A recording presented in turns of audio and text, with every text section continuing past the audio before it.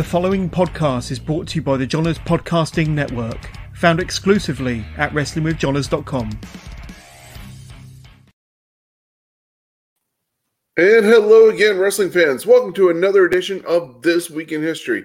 We've been a little bit delayed on our regular schedule, but, between Jonesy helping run festivals here in London with Kids Expo and the International Food Festival, and I'm helping with Smash Wrestling and Hammerlock Pure Wrestling, we have got ourselves a busy summer.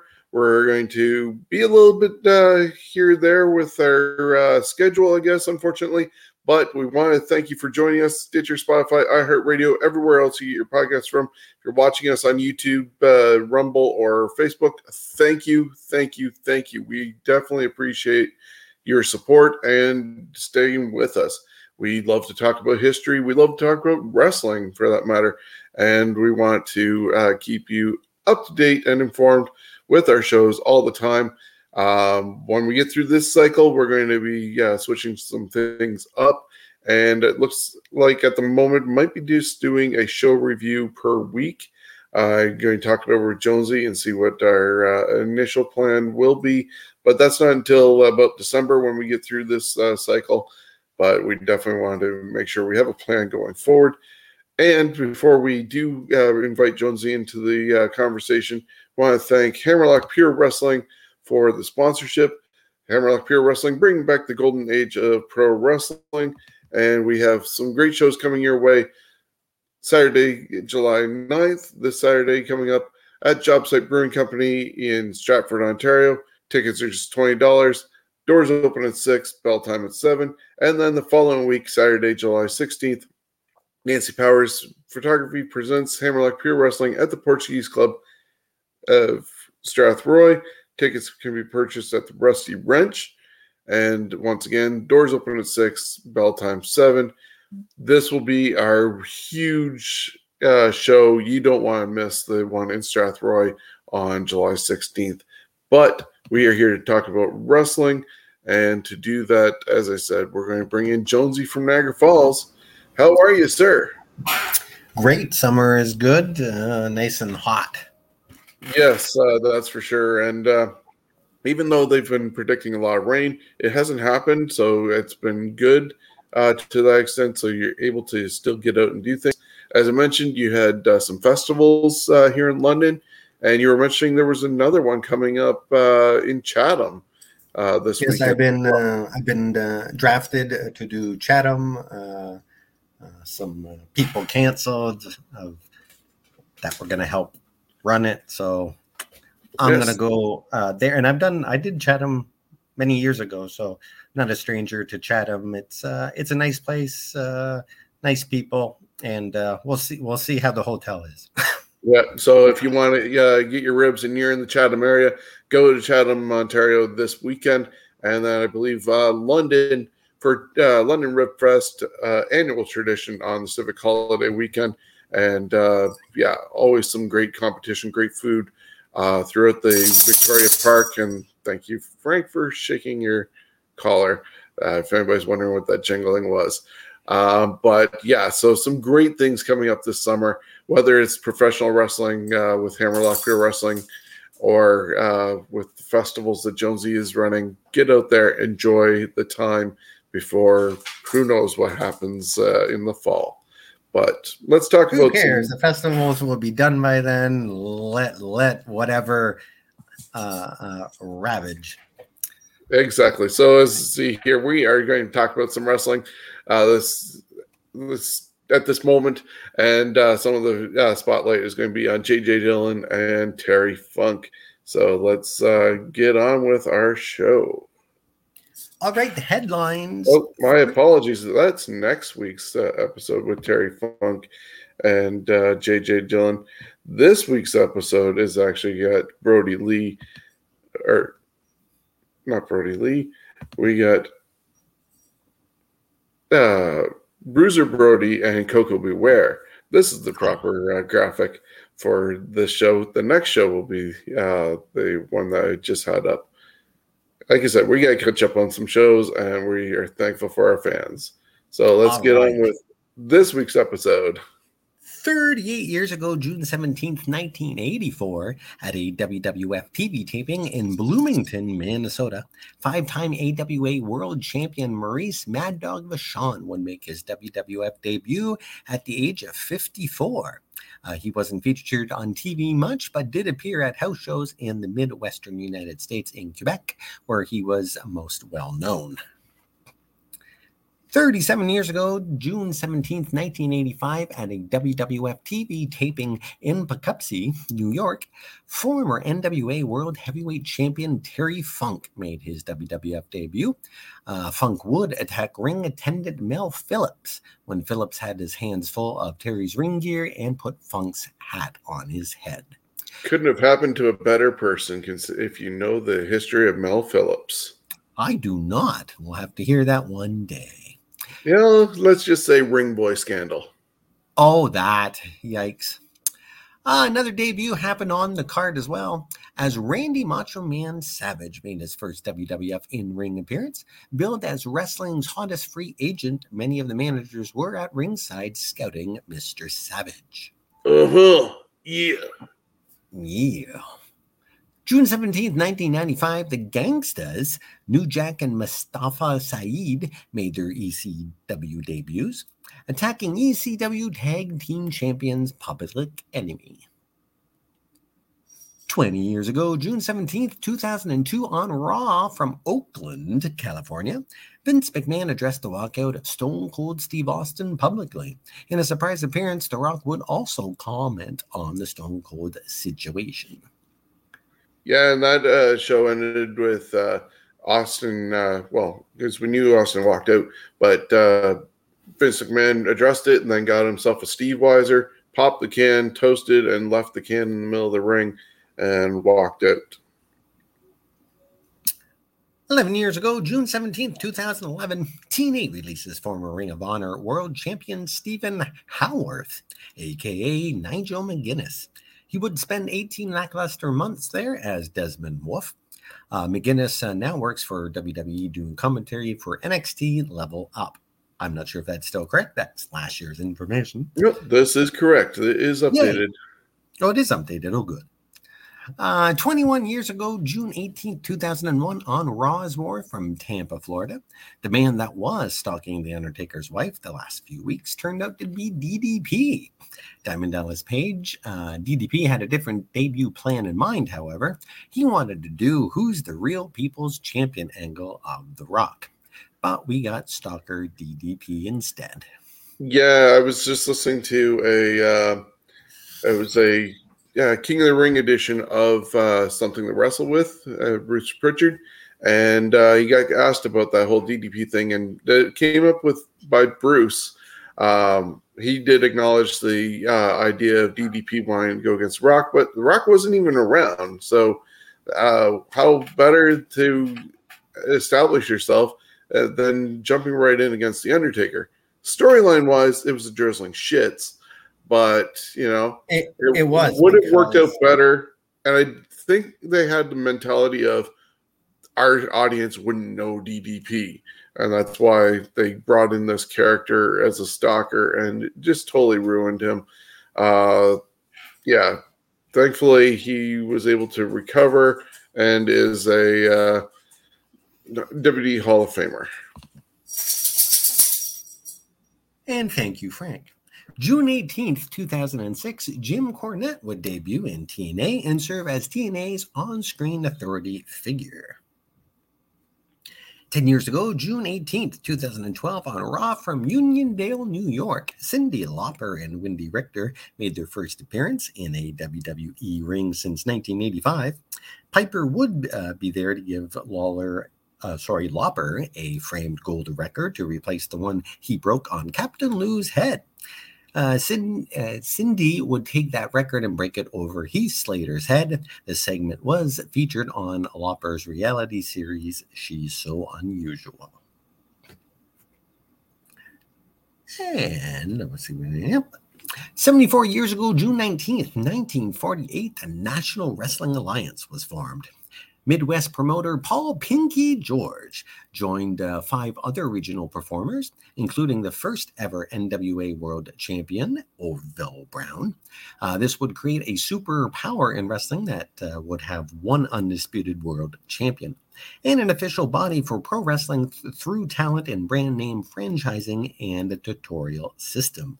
Though not as mighty as it once was, the NWA still operates to this day with Smashing Pumpkins lead singer Billy Corgan as the owner. Yeah, and they're about to celebrate their 74th anniversary, I believe, right? Well, yeah, because we said 74 years ago. And that's supposed to be a pay-per-view, I believe, coming up. And yeah, one of your favorites, Orville Brown. I just wonder what it would look like today. Probably not happen in North America with the way things are structured between AEW and WWE. But what if something were to do that in, say, a regional area like Ontario or Canada in general, with all the independent wrestling organizations that popped up through the pandemic, before the pandemic, even in the United States, if they were to get pockets of it and do that sort of replication, what would happen? Yeah, NWA was in Canada many years ago, and it did very well. So who knows? Maybe it'll come back one day.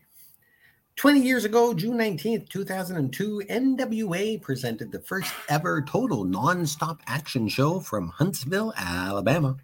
From the minds of Jerry Jarrett and Jeff Jarrett and Bob Ryder, they created TNA and would air their shows on pay-per-view during a time where only WWF were on broadcast television. The pay-per-view had a small hiccup after their first match. 550-pounder checks would break one of the ring ropes, and it would take an hour to prepare to fix the ring. So they threw on the non-wrestling segments that included Toby Keith's live performance, which, of course, Jarrett interrupted. But Toby would get his revenge in the main event. Then the second ever TNA weekly pay-per-view was also taped. The show aired 1 week later and introduced the X Division. I'm just going to finish this page. June 19th, 2005, Samoa Joe made his TNA debut. June 20th, 2005, the wedding of Edge and Lita happened on Raw, which of course went sour with Kane tombstoning a priest. Good for him. 13 years ago, June 20th, 2009, Candice Michelle and Sim Snuka are both released from the WWE. Yeah, I guess Sim Snuka needed to learn how to catch Undertaker better. And, well, after the whole thing with what Deuce and Domino fell through, he didn't have much to go with. Oh, I tagged you in, sir. Oh, 20 years ago, June 21st. There we go. 20 years ago, June 21st, WWE presented the first ever edition of Tough Enough on MTV. This wrestling reality show showcased 13 men and women undergoing wrestling training and helped open the door for not only the wrestlers, but the fans who got to see how tough the competition can be. 12 years ago on Monday Night Raw, June 22nd, 2010, Donald Trump sells back Monday Night Raw to Vince McMahon just 1 week after buying it, due to WWE stock taking a hit because some viewers switched the ownership, thought it was legitimate, and including the Securities and Exchange Commission had issues with it. The Don would issue a statement that Austin Stubble Airport in Green Bay announcing a ticket refund to all those attending Raw. What a nice guy the future president was. That's when he was nice.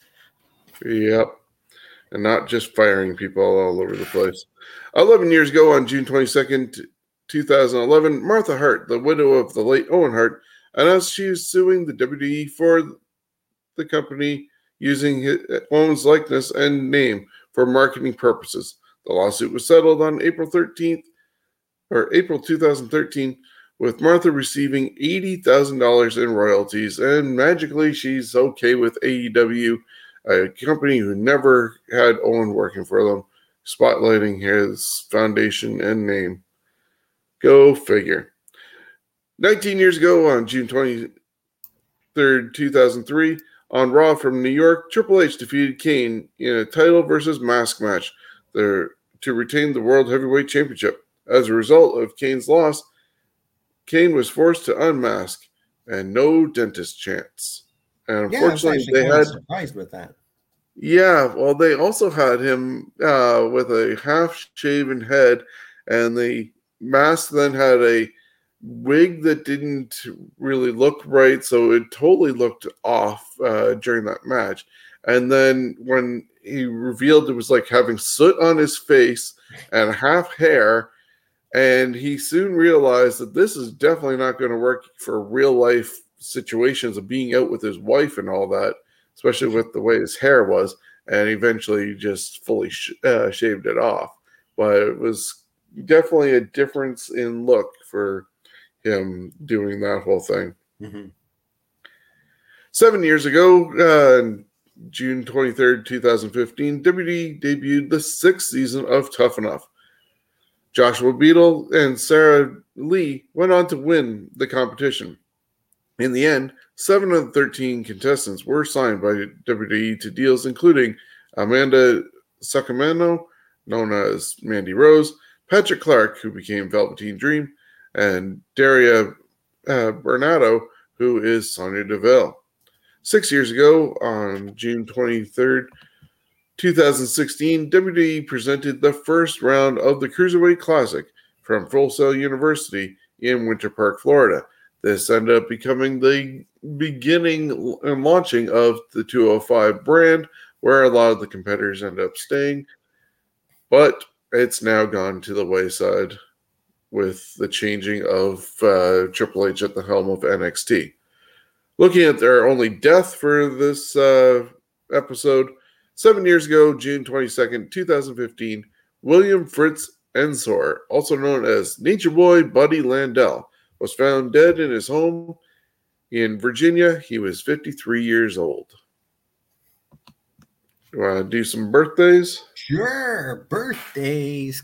Starting with June 17th, Clarence Mason turns 57. If you remember him, of course, he was one of the lawyers or attorneys, whatever they classified him as, in WWF.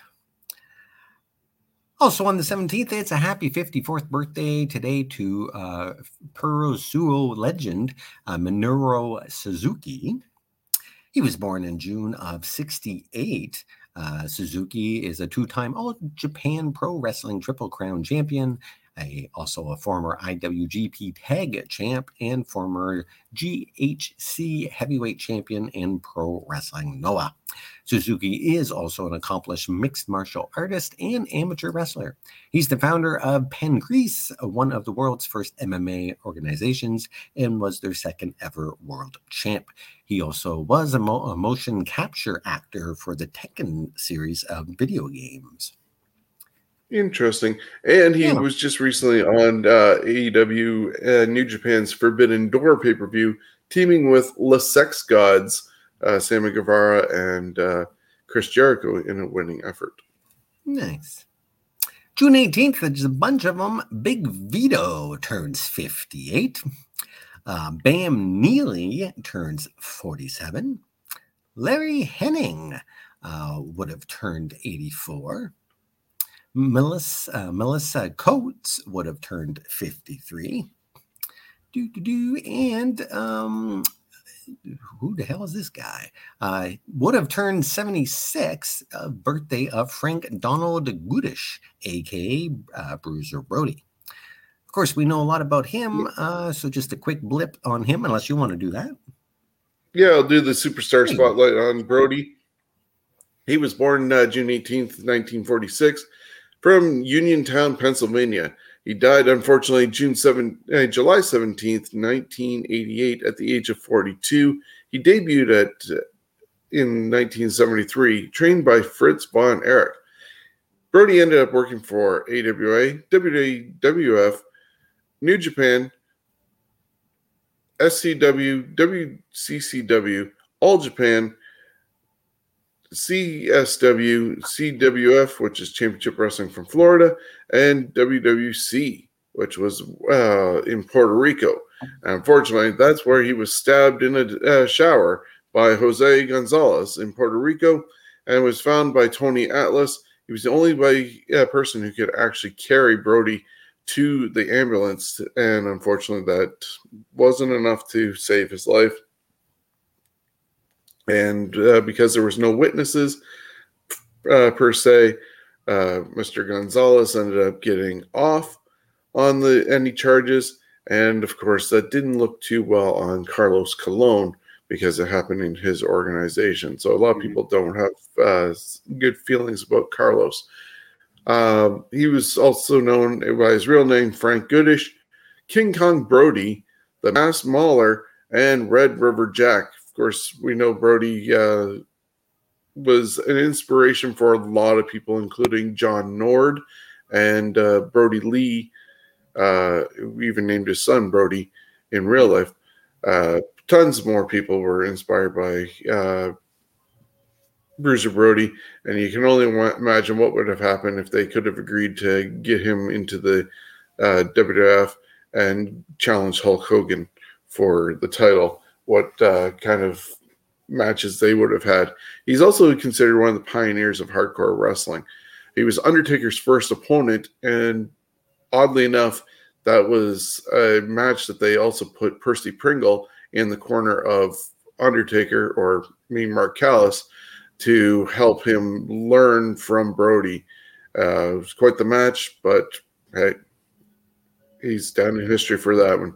Pro Wrestling Hall of Fame in 2014, St. Louis Wrestling Hall of Fame, Southern Wrestling Hall of Fame, Wrestling Observer Newsletter Hall of Fame in 1996, WWE Hall of Fame in 2019. I believe that it was part of their legacy wing, and he's had a ton of championships, including 3-time NWA International Champion, 1-time PWF Tag Team Champion, 1-time NWA Central States Champion, 1-time Central States Tag Team Champion, 1-time NWA Florida Champion, 4-time NWA American Heavyweight Champion, 3-time NWA American Tag Team Champion, 8-time NWA Brass Knuckles Champion. He was also a 1-time Brass Knuckles Champion for the world, and I believe that was Australia, and a 1-time WWA World Champion. So a lot of things on Brody. He wasn't around basically when I started watching wrestling, so I would have to go back and see some of his stuff, but definitely somebody who was a pioneer in what we see today, especially in the hardcore area. And you think his career was only about 9 years and all those accolades. So, yeah, and cut short, unfortunately, in the shower from an argument. Yep. June 19th, the founder of the original ECW, owner Todd Gordon, is 67 years old. Also on the 19th, it's a happy 70th birthday to Felipe Estrada, a.k.a. Al Canuck. And also on the 19th, Wahoo McDaniel turns 61. Pardon me.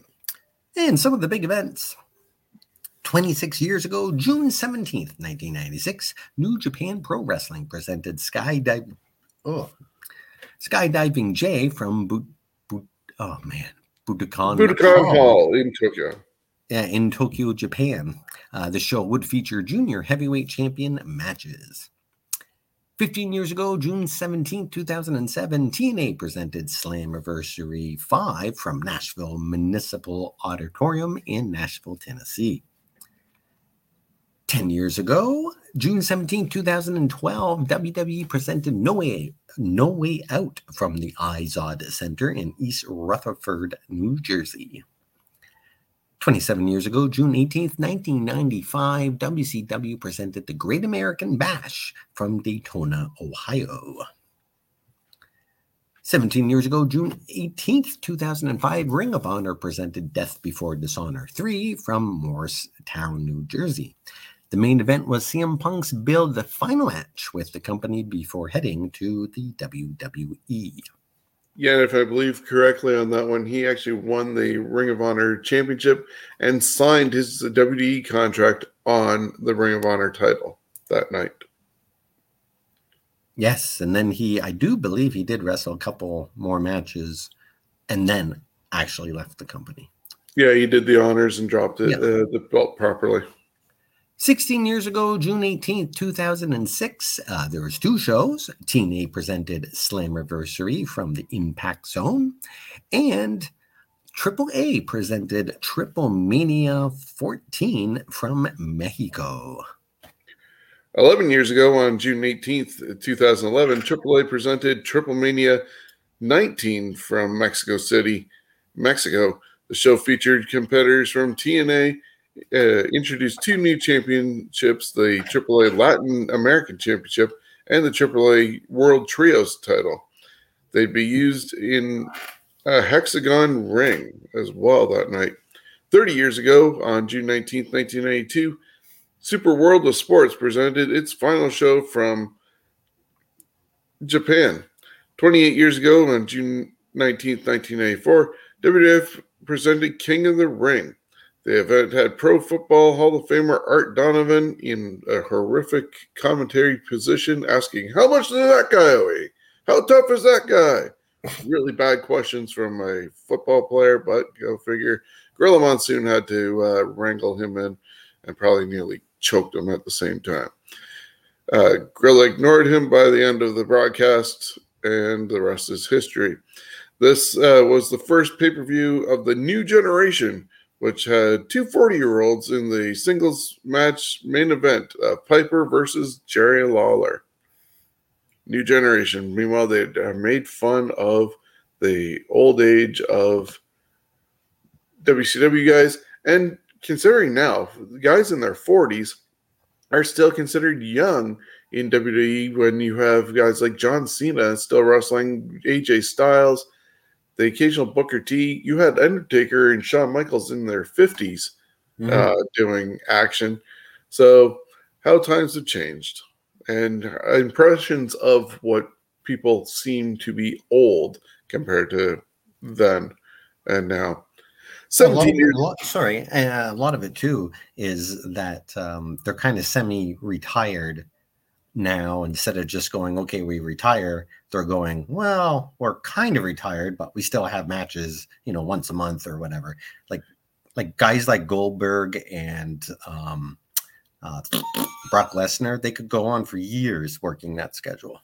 I think the difference also nowadays is the conditioning compared to what they were then.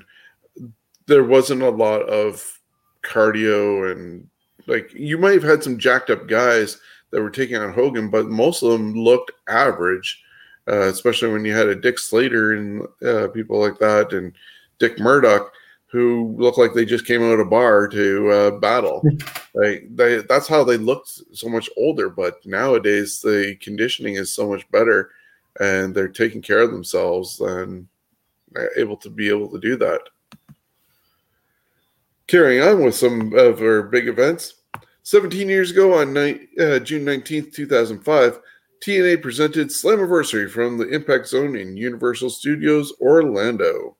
12 years ago, on June 19th, 2010, New Japan Pro Wrestling presented Dominion 6.19 from Osaka Gymnasium in Osaka, Japan.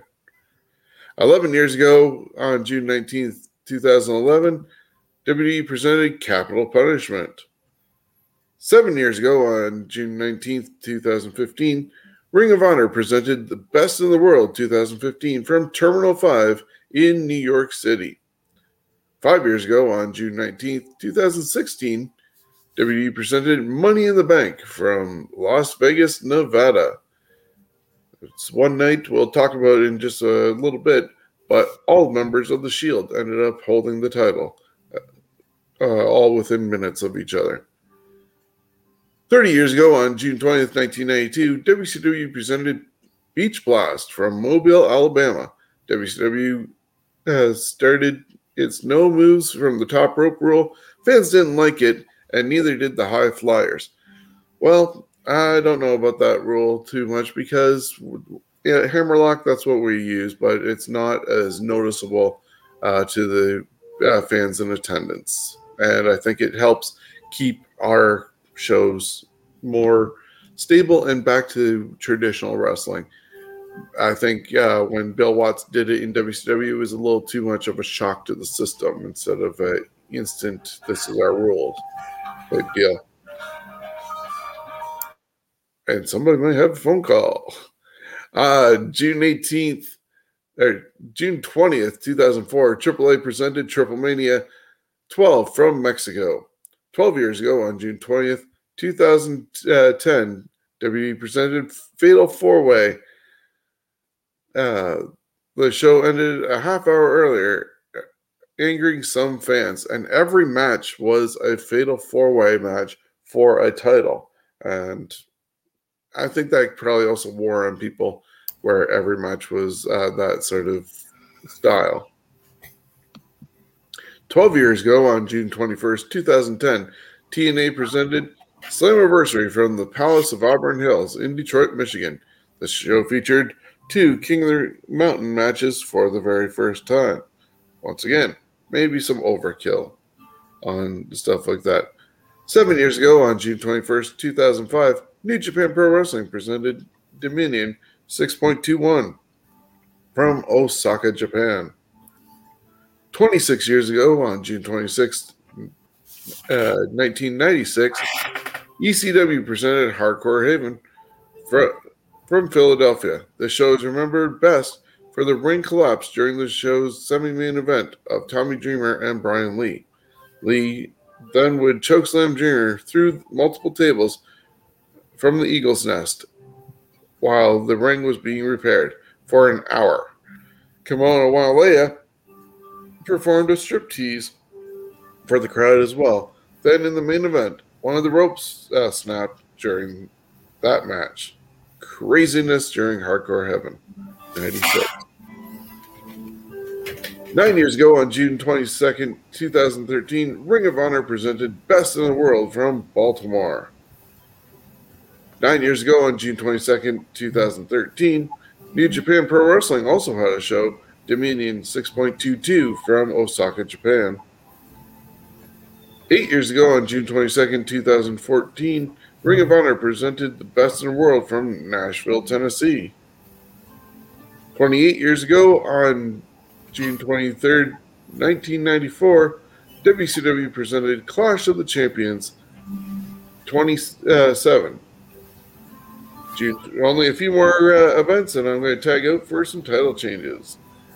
26 years ago, on June 23rd, 1996, WWF presented King of the Ring from Milwaukee. And, of course, we know that Steve Austin had the birth of 316. We'll talk about that in a moment. But it was also the Ultimate Warrior's last match in WWE as he took on Jerry the King Lawler. And that was a horrible build-up that they had for that because the Warrior did not trust Lawler to break a pitcher over his head and not cut him. So he ended up with this stupid interview wearing a padded baseball cap and just totally ruined the whole thing. And thank God he was gone after that. 20 years ago on June 23rd, 2002, WWE presented King of the Ring 2002. And 13 years ago on June 23rd, 2009, WWE presented the 2008 Draft Lottery from San Antonio, Texas. All right, thank you, Sean. And now to title changes. Starting with June 17th, 1985, the U.S. Express, Mike Rotundo and Barry Windham defeated the Iron Sheik and Nikolai Volkov to win the WWF Tag Team belts. June 17th, 1996, Shinjiro Otani defeated Kazushi Sakuraba to win the vacated UWA World Light Heavyweight Championship. Jushin Thunder Liger defeated Dick Tongo to win the British Commonwealth Junior Heavyweight belt. Also on June 17th, 2007, Jay Lethal defeated Chris Sabin to win the TNA X Division Championship. Kurt Angle would defeat Samoa Joe, AJ Styles, Chris Harris, and Christian Cage in a King of the Mountain match to win the vacated TNA World Heavyweight belt. 54 years ago, June 18th, 1968, in San Angelo, Texas, Dory Funk Jr. and Terry Funk defeated Carl and Kurt Von Bronner to win the NWA World Tag Team Championship. June 18th, 1995, the Renegade, boom, defeated Arn Anderson to win the WCW World TV belt. Sting defeated Ming to win the vacated WCW United States Championship. The championship was vacated back in March when Commissioner Nick Bockwinkel stripped Vader of the championship after deliberately injuring David Sullivan. Evad. Sullivan. 18 years ago, June 18, 2004, in Mexico City, Mexico, Dr. Wagner Jr. defeated Al Canuck to win the UWA World Heavyweight Championship. Dr. Wagner would be the last UWF champ as the belt was deactivated in 2011. Wagner held it for 2,667 days. It's a long time. June 18, 2005, CM Punk defeated Austin Aries to win the ROH World Championship. After the match, Punk would get on the pipe bomb and blow some shit up. He'd signed the WWE contract on the ROH World title, ripped into ROH, told a storyline about a snake and an old man. It's a great mic spot by CM Punk. June 18, 2006, AJ Styles and Christopher Daniels defeated America's Most Wanted, Chris Harris and James Storm, to win the NWA World Tag Team Championship. Jeff Jarrett defeated Christian Cage, Abyss, Ron Killings, and Sting in a King of the Mountain match to win the NWA World Heavyweight belt. Continuing with June 18th, 2006, Charlie Manson defeated El Zorro in a last man standing steel cage match to win the Mexican National Heavyweight Championship. With the loss, El Zorro also lost his hair. And we're assuming that's his hair on his head. 1 minute. Yeah, with all the craziness in wrestling, I wonder if they've ever done a shave your ass match. Anyways. 2011, Los Perros del Mar, also known as Damien 666, Halloween, and also X-Fly, defeated Los Psycho Circus, who's also known as Monster Clown. Actually, I think these are the people that are in. That's what it is. Yes. Yeah, so Los Psycho Circus consists of Monster Clown, Murder Clown, and Psycho Clown. An Extreme Rules match to become the first ever AAA World Trios champs.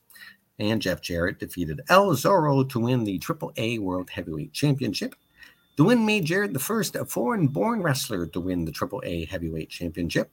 Dr. Wagner Jr. defeated Rob Van Dam to become the first AAA Latin American champion.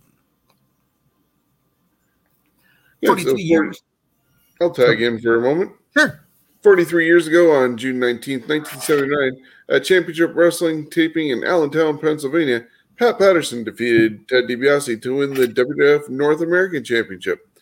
Come September, both the North American and South American kayfabe for the tournament held by Johnny Rods title would be unified in a kayfabe tournament won by Patterson in Rio de Janeiro, thus creating the WWF Intercontinental Championship. So a lot of fake titles ended up forming what we know now as the IC title. June 19th, 1994, Owen Hart defeated Razor Ramon to win the King of the Ring tournament. Owen and Bret are the only set of brothers to win this tournament. Owen beat the 1-2-3 Kid, Razor Ramon, and IRS to make it to the tournament finals. 21 years ago on June 19, 2001, on Raw's War from Nashville, Tennessee, Gerald Briscoe defeated Crash Holly to win the WWF Hardcore Championship, only to lose it to Pat Patterson moments later when Pat poured champagne over his head and cracked him with the bottle. 21 years ago on June 19, 2001, at SmackDown taping, the Dudley Boys defeated Chris Benoit and Chris Jericho to win the WWF Tag Team Championship. On June 19, 2002, Ken Shamrock defeated Malice to win the vacant NWA World Heavyweight Championship. Ricky Steamboat was the special guest referee for this match, and in the second taping of that evening for Impact Wrestling's second show, AJ Styles defeated Jerry Lynn, Low-Ki, and Psychosis in a fatal four-way to double elimination match to win the TNA X Division Championship. Steamboat was also the referee for that match. June 19, 2005, Raven defeated AJ Styles, Abyss, Monty Brown, and Sean Waltman in a King of the Mountain match to win the NWA Heavyweight Championship. 16 years ago, on June 19, 2006, at NWA TNA Impact taping in Orlando, Florida, Senshi defeated Samoa Joe and Sanjay Dutt in a three-way elimination match to win the X Division Championship. Of course, people would recognize Senshi as Low-Ki, or the winner of Tough Enough, NXT Season 2, when they were doing the competitions that way. Where we are at. 15 years ago, on June 19, 2007, at a TNA Impact taping in Orlando, Florida, Samoa Joe defeated Jay Lethal to win the TNA X Division Championship. On June 19, 2010, Bad Intentions, Giant Bernard, and Carl Anderson defeated Suji Gun and No Limit in a three-team elimination match to win the IWGP Tag Team Championship. Prince Devitt defeated Marufuji to win the IWGP Junior Heavyweight Championship. June 19, 2011, Ezekiel Jackson defeated Wade Barrett to win the WWE Intercontinental Championship. 9 years ago, on June 19, 2013, at NXT taping in Orlando, Florida, Adrian Neville and Corey Graves defeated Eric Rowan and Luke Harper to win the NXT Tag Team titles. 8 years ago, on June 19, 2014, at TNA Impact taping, Bobby Lashley defeated Eric Young to win the TNA World Heavyweight Championship. Young already defended the title earlier in the night, was beat down after the match until a returning Bobby Roode made the save. June 19, 2015, Jay Lethal defeated Jay Briscoe in a title-for-title match to retain the Ring of Honor TV title, and in the same time won the ROH World Championship. June 19, 2016, Dean Ambrose won the Money in the Bank ladder match. Seth Rollins defeated Roman Reigns to win the WWE World Heavyweight title, and right after that, Dean Ambrose cashed in his Money in the Bank briefcase to win the world belt in just 8 seconds, making all three members a WWE World Champion within 5 minutes of each other. Kind of bizarre to see how that all put that there. The win ties him with Randy Orton and Diesel for the fastest WWE Championship match in company history, as Rollins held the title for all of 2 minutes, and the second shortest WWE title reign ever. Andre the Giant holds the record with 108 seconds. 36 years ago, June 20th, 1986, in Calgary, Alberta, Canada, Wayne Ferris defeated Bad News Allen to win the Stampede Wrestling North American Heavyweight Championship. Ferris would hold the title for over 2 months before heading to the WWF to be the Honky Tonk Man. June 20th, 1992, Scotty Flamingo, people wonder what about Raven, defeated Brian Pillman to win the WCW Light Heavyweight Championship. 25 years ago, on June 20th, 1997, in Massachusetts, the Dudley Boys defeated the Eliminators to win the ECW World Tag Team titles. You want to carry on, sir? Sure. June 20th, 2000, Rikishi defeated Chris Benoit to win the WWF IC belt. 17 years ago, June 20th, 2005, on Raw from Phoenix, Arizona, Carlito defeated Shelton Benjamin to win the WWE Intercontinental Championship belts. June 20th, 2010, Alicia Fox defeated Eve, Gail Kim, and Maurice in a fatal four-way match to win the WWE Divas Championship. Rey Mysterio defeated Jack Swagger, Big Slow, and CM Punk in a fatal four-way match to win the World Heavyweight Championship. And Sheamus defeated John Cena, Edge, and Randy Orton in the fatal four-way match to win the WWE Championship belt. 11 years ago, June 20th, 2011, on Raw from Baltimore, Maryland, Kelly Kelly defeated Brie Bella to win the WWE Divas Championship. 9 years ago, June 20th, 2013, at an Impact taping, Suicide defeated Chris Sabin and Kenny King in a three-way match to win the TNA X Division Championship.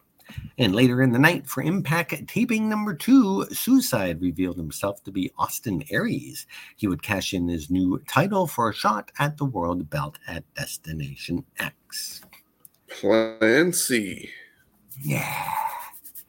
8 years ago, June 20th, 2014, at an Impact taping, Gail Kim defeated Angelina Love to win the TNA Knockouts Championship.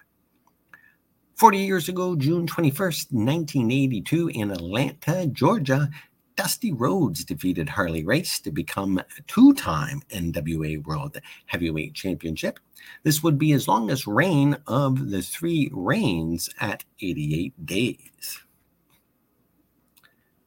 22 years ago, June 21st, 2000, at a WCW Saturday night taping, Dick Slater and Bunkhouse Buck defeated Harlem Heat to win the WCW World Tag Team Championship.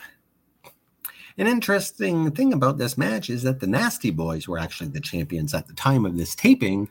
The Harlem Heat's title win hadn't aired nationwide until after this taping. I still always laugh at the fact that Bunkhouse Buck was hired as Jack Swagger's dad because, well, Bunkhouse Buck was actually Terry Golden, but still. It's kind of an odd thought. And this happened before a tag belt was lost, before it was won in WCW. It happened at Wrestle War 91 as well. June 21st, 2010, Beer Money. James Storm and Robert Roode defeated Team 3D, Brother Devon and Brother Ray, to win the TNA World Tag Team Championship. Kurt Angle defeated Mick Foley, AJ Styles, Jeff Jarrett, and Samoa Joe in a King of the Mountain match to win the TNA World Heavyweight Championship belt. June 21st, 2005, Time Splitters, Alex Shelley and Kushida defeated the Young Bucks to win the IWGP Junior Heavyweight Tag Team belts. Bad Luck Fail defeated Shinsuke Nakamura to win the IWGP Intercontinental Championship. And yes, I know I screwed up Shinsuke's name. 42 years ago, June 22nd, 1980, in Greensboro, North Carolina, Ray Stevens and Jimmy Snuka defeated Ricky Steamboat and Jay Youngblood to win the NWA World Tag Team belts. On June 22nd, 1996, Chris Jericho defeated Pitbull 2 to win the ECW World Television belt. June 22nd, also 2014, Michael Elgin defeated Adam Cole to win the ROH World Championship. 38 years ago, June 23rd, 1984, in San Antonio, Texas, Gino Hernandez defeated Ric Flair in the finals of a one-night tournament to win the vacated WCCW Texas Heavyweight Championship. 30 years ago, June 23rd, 1992, in Philly, the Super Destroyers defeated Glenn Osborne and Max Thrasher to become the first Eastern Championship Wrestling Tag Team champs. And Eastern Championship Wrestling was the forerunner to Extreme Championship Wrestling.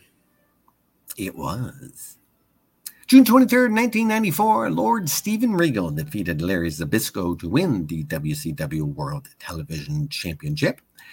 And Ric Flair defeated Sting to unify the WCW International and World Heavyweight belts. And two more for me. June 23rd, 1996, Stone Cold Steve Austin defeated Jake the Snake Roberts to win the King of the Ring tournament. He would go on to give the 316 speech that would, of course, cement his place in history. Stone Cold Austin defeated Mark Merrill, and Jake the Snake Roberts defeated Vader to make it to the finals of the tournament. Austin had needed to go to the hospital for stitches in his mouth between rounds. Ahmed Johnson defeated Goldust to win the WWF Intercontinental Championship. Yeah, this one had a lot of wonkiness going on because so many people wanted to be protected.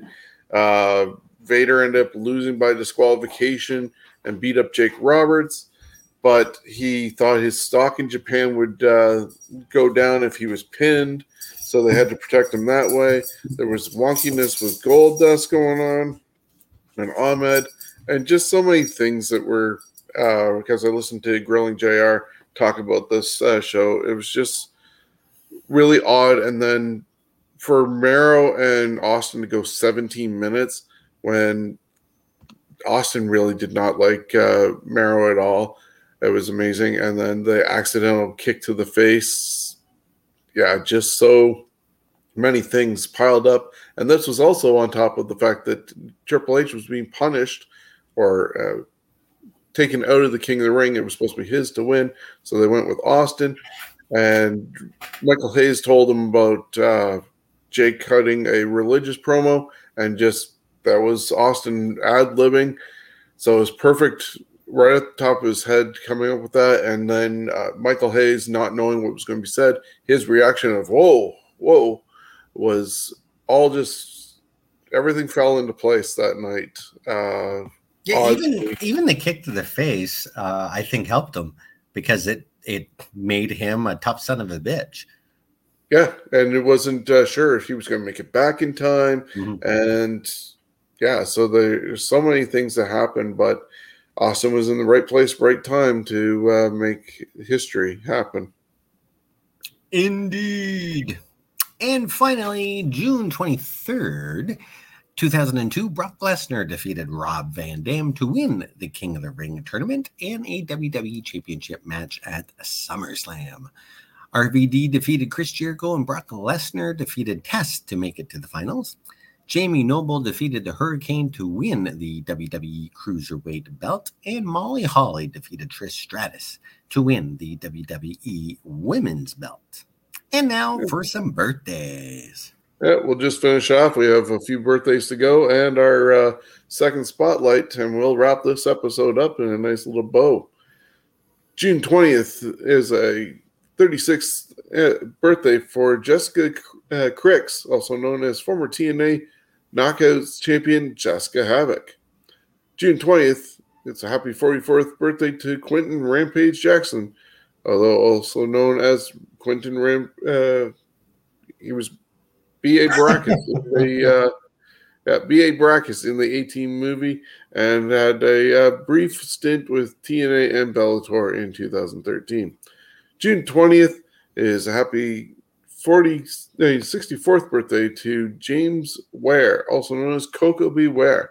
He was born in Union City, Tennessee, trained by Herb Welsh. Debuted in 1978, retired in 2019. He worked for CWA, UWF, NWA, WWF, and USWA. He was also known as Stagger Lee, Coco Ware, and Sweet Brown Sugar. He sang the title track on the WWF's second musical album, Pile Driver.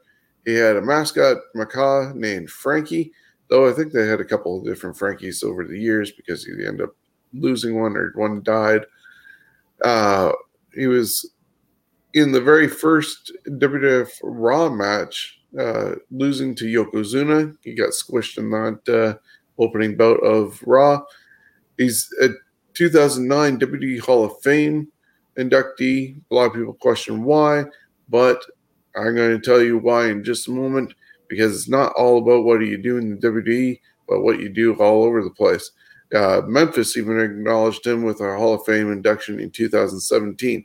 That's because he's a two-time USWA Unified World Champion, one-time USWA World Tag Team Champion, one-time NWA Florida US Tag Team Champion, seven-time AWA Southern Tag Team Champion, six-time NWA Mid-America Champion, one-time Mid-America TV Champion, one-time IWA Heavyweight Champion, a one-time WCCW Heavyweight Champion, one-time BSPW Heavyweight Champion, two-time BSPW Tag Team Champion, one-time RWF Heavyweight Champion, and a one-time SCW Supreme Champion. So even though he was more of a cartoon character in WWF, WWE, he definitely was a journeyman in the territories before making it way up north to New York to do the child-friendly side of wrestling. So people might knock him for being in the WWE Hall of Fame and wonder why, but he proved himself throughout the territories. And he's one of their, I'd say one of their better kid-friendly guys that they had. I mean, I know I seen him live a few times, and the kids just loved him, his bird. And man, Coco just loved being in there showing the kids his bird. Yep. June 20th, Don West turns 59, and Don is facing some brain cancer issues. If you can find his GoFundMe and can spare some change, toss it his way. He'd definitely appreciate it. He was here one time in London for a TNA event, and he could sell ice to a penguin the way he sold things. And we got our picture taken with Kurt Angle, our friend Jason, and Don West. He's Alex. He's one of their announcers, wasn't he? He was an announcer, and also he was a sales pitch guy for some of the merchandise when they were on house shows. June 22nd would have been the 59th birthday of John Tenta, known as Earthquake. I'm not a shark. That's right. He's not a shark, and he lost so much weight he became Gulga, but still had the same movesets in his last run with the WWF. June 23rd, Brandy Rhodes turns 39, and wrapping things up, Billie Kay, now known as Jessica McKay, turns 33. So that is your list of events, births, deaths, title changes, and events that happened during the week of June 17th through the 23rd.